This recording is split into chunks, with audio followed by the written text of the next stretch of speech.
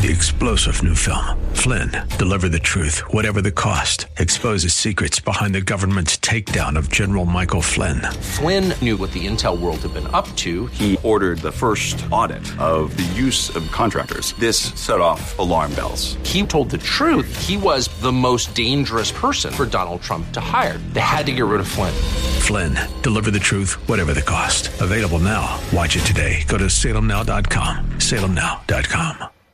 At one point, Jesus tells us in the Gospels that unless our righteousness exceeds that of the Pharisees, we cannot enter the kingdom of God. And here, in Luke chapter 5, we see Jesus acknowledge once again the righteousness of the Pharisees. Just exactly what is that righteousness is the subject of our time today and tomorrow on this edition of Abounding Grace. Join us.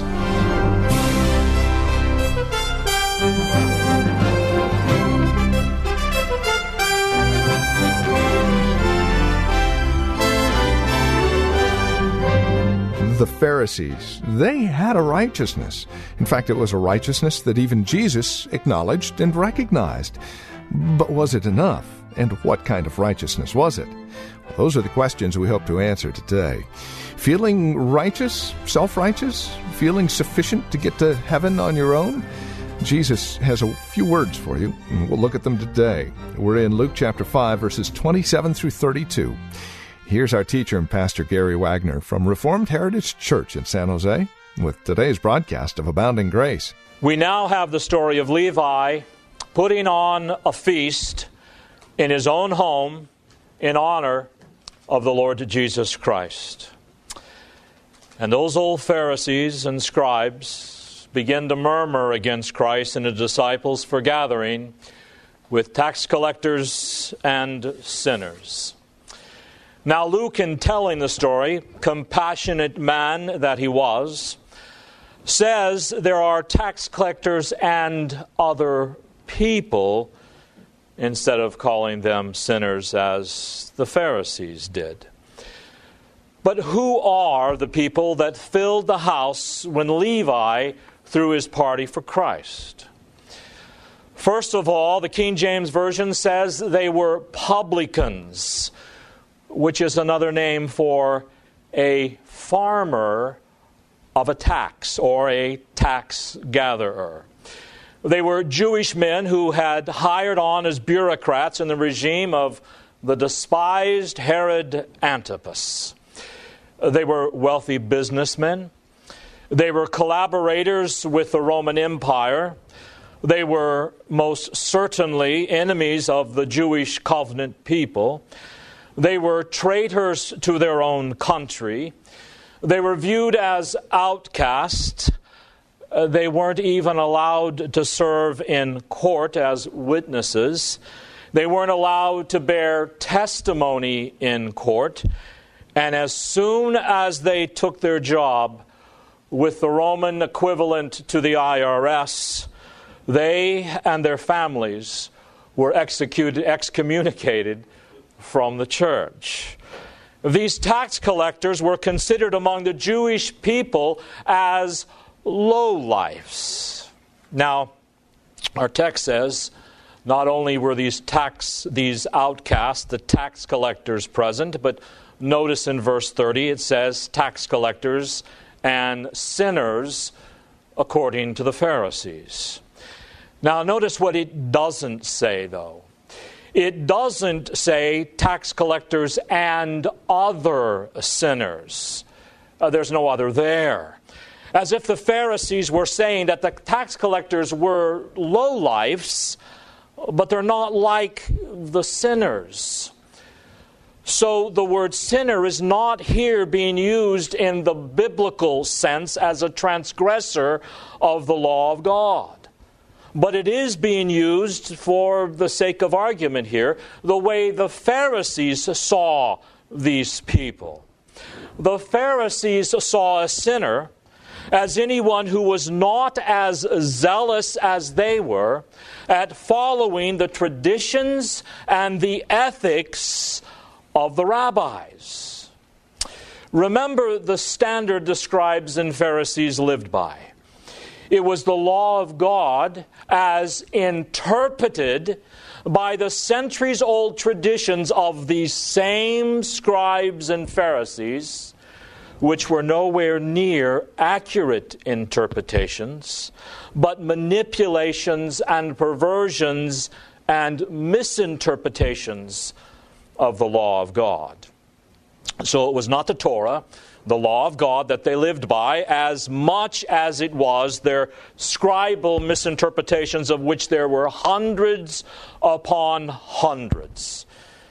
And if anyone did not pattern their life by what the Pharisees said was the standard by which they were to live, that is, all these scribal interpretations of the law of God, they were looked upon then as sinners, a class of people that the Pharisees shunned. They were not to associate with these sinners lest they became ritualistically unclean. They were the outcasts, as I said, the good-for-nothings, the rejects of the Jewish culture. You couldn't get any worse as far as the scribes and Pharisees were concerned than being a tax collector and a sinner. That is, someone who didn't agree with the Pharisees and scribes as how life should be lived, and anyone who was not as strict in their legalism and not as zealous as the scribes and the Pharisees were, trying every day to make more and more points with God, was considered by their standards to be a sinner who was not worthy of their attention or their concern. Now, why would these outcasts be at this party where Jesus was? We saw last time that the purpose of this party was to honor the Lord Jesus Christ. And in that light, I believe it is obvious why Levi invited these people to this party, these outcasts and tax collectors and other sinners. It was with the hope that the Lord Jesus Christ might free them from their actual sins and bring them to new life in Himself. That's why Levi invited them. Now, here you don't see that quite as clearly in Luke, but you do see it implied in Mark. Mark 2:15 says, "And it came to pass that as Jesus sat at meat in his, Levi's house, many publicans and sinners sat also together with Jesus and his disciples, for there were many, and they followed him." Levi's former associates, having met the Lord Jesus Christ, did what Levi did. They left all to follow Jesus Christ. This party that Levi threw was no mere social gathering in which Jesus was simply trying to win the favor of these men by associating with them. This was an evangelistic dinner, and they all knew it. Levi invited all of these sinners, these outcasts, to his house. He spent a fortune on this party for one reason, so that people would meet and hear Jesus and hopefully be converted to a saving faith in Him. Levi was quite a man. This was not a farewell dinner for his associates. He didn't call all of his friends together and say, "Hey, listen, you've all been truly wonderful friends. We've all cheated the Jews blind together. We've collaborated with Rome and made a lot of money off of a pitiful people. This is my party to tell you it's all over for me. I'm leaving. This is my farewell dinner." It was exactly the opposite. Levi was not bidding farewell to these people. He was bringing them all to his house because he wanted them to join in with him in his new life he had found in the Lord Jesus Christ.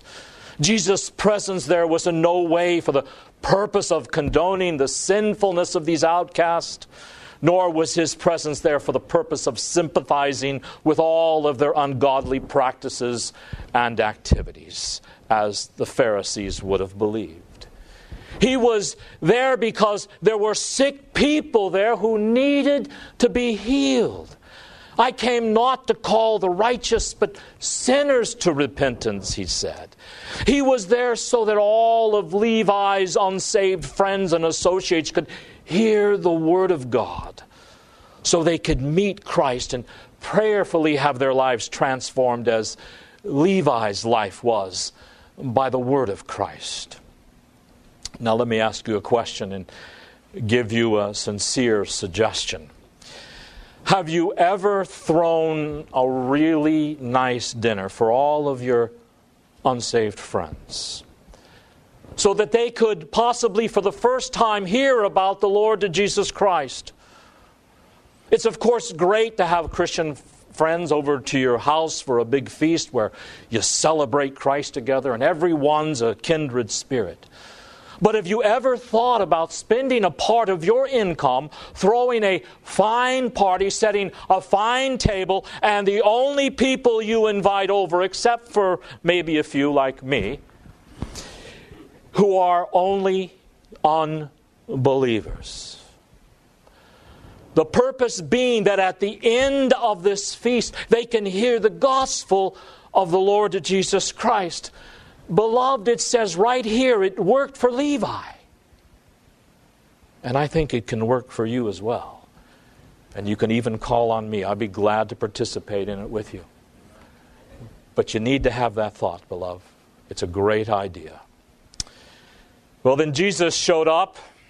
And when Jesus showed up, the scribes and the Pharisees were shocked. They were offended and they were outraged. Notice what they did in verse 30. When they saw Jesus at this big reception with this crowd of tax collectors and other people, the Pharisees and scribes began grumbling at his disciples, saying, "Why do you eat and drink with publicans and sinners?" What are you doing, Jesus? You claim to be a teacher. You claim to know God. You claim to believe the Bible, and yet you are closely associating with people who are disgustingly unclean and in rebellion against God, which they were. And although the scribes and Pharisees were against them because they were not like them, their description of the tax collectors and sinners was right on target. They were the spiritually amoral, the low lives of that culture, and the scribes and Pharisees were shocked at Jesus for communing with such people.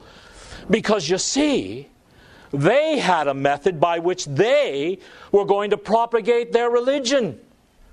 And you might call it salvation by segregation. Let's segregate ourselves, and the more we segregate ourselves from the disgustingly unclean people, the more people are going to want to be drawn to us. That's the way they lived. Jesus, of course, came up with a much better method of evangelism. It was salvation through association. Rather than segregating ourselves from sinners and tax collectors, let's associate with them. Of course, don't copy their lifestyle. Beware of too close of alliance with them. Don't be unequally yoked together with unbelievers, but go out into the highways and the hedges and associate with people who are outside of Christ, that by your loving association and concern for them, they might be drawn to you, and being drawn to you, they may be then drawn to the Lord Jesus Christ. However, the Pharisees saw a far greater difference between themselves and Jesus than just their evangelistic strategy, I assure you, because one of the reasons the Pharisees were so outraged at the Lord Jesus Christ was that they saw Him doing what they saw Him doing at this banquet for sinners was a blow to the very foundation of their theology. It wasn't just a difference of evangelical strategy. Jesus, you should learn to be more wise in the way you try to convert people. The only way you're going to convert them is to separate yourself from them, not associate with them, they would say.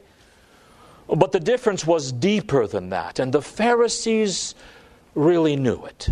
The Pharisees knew that what Jesus was doing that day was a blow at the very foundation of everything they stood for. You see, these Pharisees and scribes had a heritage that they absolutely loved. Many of them had been seriously persecuted because of the heritage to which they were devoted. These Pharisees had a theology that they were willing to suffer for.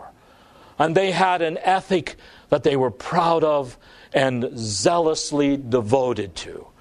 And they would not change, no matter how severely they were persecuted. They were devoted to the highest degree, not simply to the law of Moses, but to their own commentary on the law of God, passed down through the centuries by scribal tradition. And it was that human commentary that governed all their social relationships. And one of the fundamentals of their theology and their whole way of life was this distinction between those who zealously followed the traditions and those who rightly refused to do so. The Pharisees had an expression for both of these kind of people. See if you know these words. Those who zealously followed the scribal traditions were called righteous, their term. And those who refused to follow their human commentary on the law of God were called sinners. And for that distinction to ever be blurred would be a crushing blow to the very root of their religion. To integrate with sinners, to have a party with sinners, to sit down at a table with sinners would destroy everything they stood for. So it's very important to see what Jesus did here. These scribes and Pharisees were the rulers, the leaders of the church. And the Lord Jesus Christ comes before them, and He sits down with the outcasts. And in so doing says, He hereby rejects the standards, the motives, and the goals of the Pharisees' religion. He basically says it's not only absurd, it is unjust, inhumane, and contrary to the purposes of God. So when He ate with those sinners, the Pharisees called sinners anyway, He understood that self-consciously He was putting the blowtorch to everything the Pharisees held sacred. Jesus was saying, I disagree with and do hereby condemn your religion as absurd, unjust, uncompassionate, and contrary to the Word of God. Your understanding of theology, Pharisees, your heritage, your ethics, the standards by which you live, your definitions of justice, those things that motivate you, the goals that you are striving to reach, I reject it all and condemn it as not bringing people closer to God, but away from God. What is the standard by which you live, Mr. Pharisee? It's the standard of man. No matter how much religiosity you give to it, no matter how sacred you make it appear. Yes, but this is the standard tradition of the church. These are the long-standing things that the church has always believed. These men who came up with these things were great biblical subscriptionists. Some of the wisest and greatest rabbis that ever lived, they said. So they veiled all of this unbiblical verbiage in nice religious language, when at the heart, the whole point was that they were living by the interpretation of men rather than by the will of Almighty God revealed clearly in His Word. Jesus said, anyone who lives by the standard of man and does what man wants him to do and thinks his own purpose in life is to do whatever is meaningful to him because he assumes he has the authority from God to determine right and wrong for himself, that person stands condemned before the Lord Jesus Christ. And the standard by which he lives is not something that simply needs a little correcting, a little twisting. Jesus didn't in some nice little way say to the scribes and Pharisees, you're right as far as you go. Oh, you've made a few mistakes. But basically, you've got a good idea here. Just let me make a couple of corrections. No, Christ says, forget your standard. Forget it. It leads you away from God, not to God, Mr. Pharisee. It doesn't lead you to righteousness. It leads you to sin and rebellion against God. Your entire standard is wrong. Christ says, if you're going to be my disciple, you've got to reject any other standard you're living by and surrender your will to the standard of Holy Scripture alone. And your motivation, your whole motivation is wrong, Mr. Pharisee. There's nothing good and admirable about the motives you have. Self-righteousness motivates you, Mr. Pharisee. Self-esteem, self-trust. You are saying with your attitude, I'm basically a good person at heart, and I want that goodness to be manifested to God and to man so everyone can see me. So, I'll go on to the street corners and pray. I'll do my alms giving in public because the goal of my life is for everyone, men and God, to appreciate my goodness as much as I appreciate it. And Jesus says, in effect, by eating with these tax collectors and sinners, there's nothing admirable about your motivation. It is an ugly and disgusting thing. He says, in effect, the reason for your existence, the purpose for your religion, the purpose of your heritage, your ethics, your theology is to focus on self, to be me-centered. You're running in the wrong direction, Mr. Pharisee. My friends, if anyone sets their goals on what the scribes and Pharisees set as their goals, they will not be running to heaven. They will be running to hell as fast as they can. Their standard is their own determination, their own understanding of the way life is, their own sense of meaning and purpose and of right and wrong. Their motivation is that people will come to appreciate that they are basically good and humble. The Pharisees understood that if just Jesus is allowed to live, then everything they stand for will perish. Therefore, he must be removed from the scene. For they understood this more and more every day as he preached and ministered among the people. But understand, they were so shocked and outraged when Jesus sat down and ate and drank with the sinners. Why? Because they knew it was a deliberate, crushing blow to everything they stood for. And understand, beloved, that is the way that Jesus Christ confronts you and I. And that's the way that he will confront all the people that you desire to become Christians, that you witness to. Maybe there's someone even here today, a church member, or maybe a visitor who came here and is not a Christian. I don't know. But I tell you that the Lord Jesus Christ comes to you the way that he came to Levi and his friends, and the way that he eventually impressed the Pharisees, and he says, do you want to become a Christian? Then the standard by which you are living now must be rejected. The motives and the goals of your life must be rejected, and you must surrender your all at the feet of the Lord Jesus Christ. Well, this has been Abounding Grace with Pastor Gary Wagner from Reformed Heritage Church in San Jose.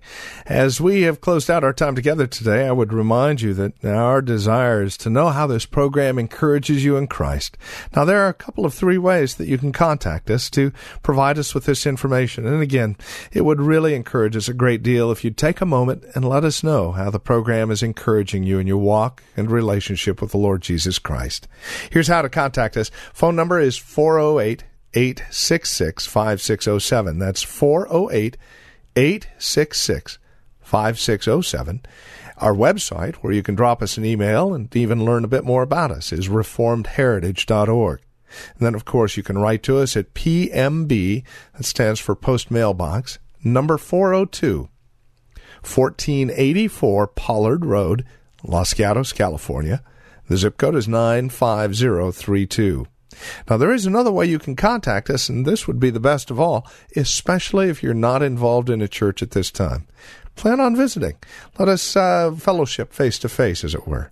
We meet at Lone Hill Church, 2 in the afternoon on Sundays at 5055 Lone Hill Road in Los Gatos. Directions can be found at our website, reformedheritage.org, or by calling 408-866-5607. By the way, copies of the broadcast are just $5. Mention today's date when you contact us, and we'll get a CD out to you right away. Thank you for joining us today. Until next time, God bless.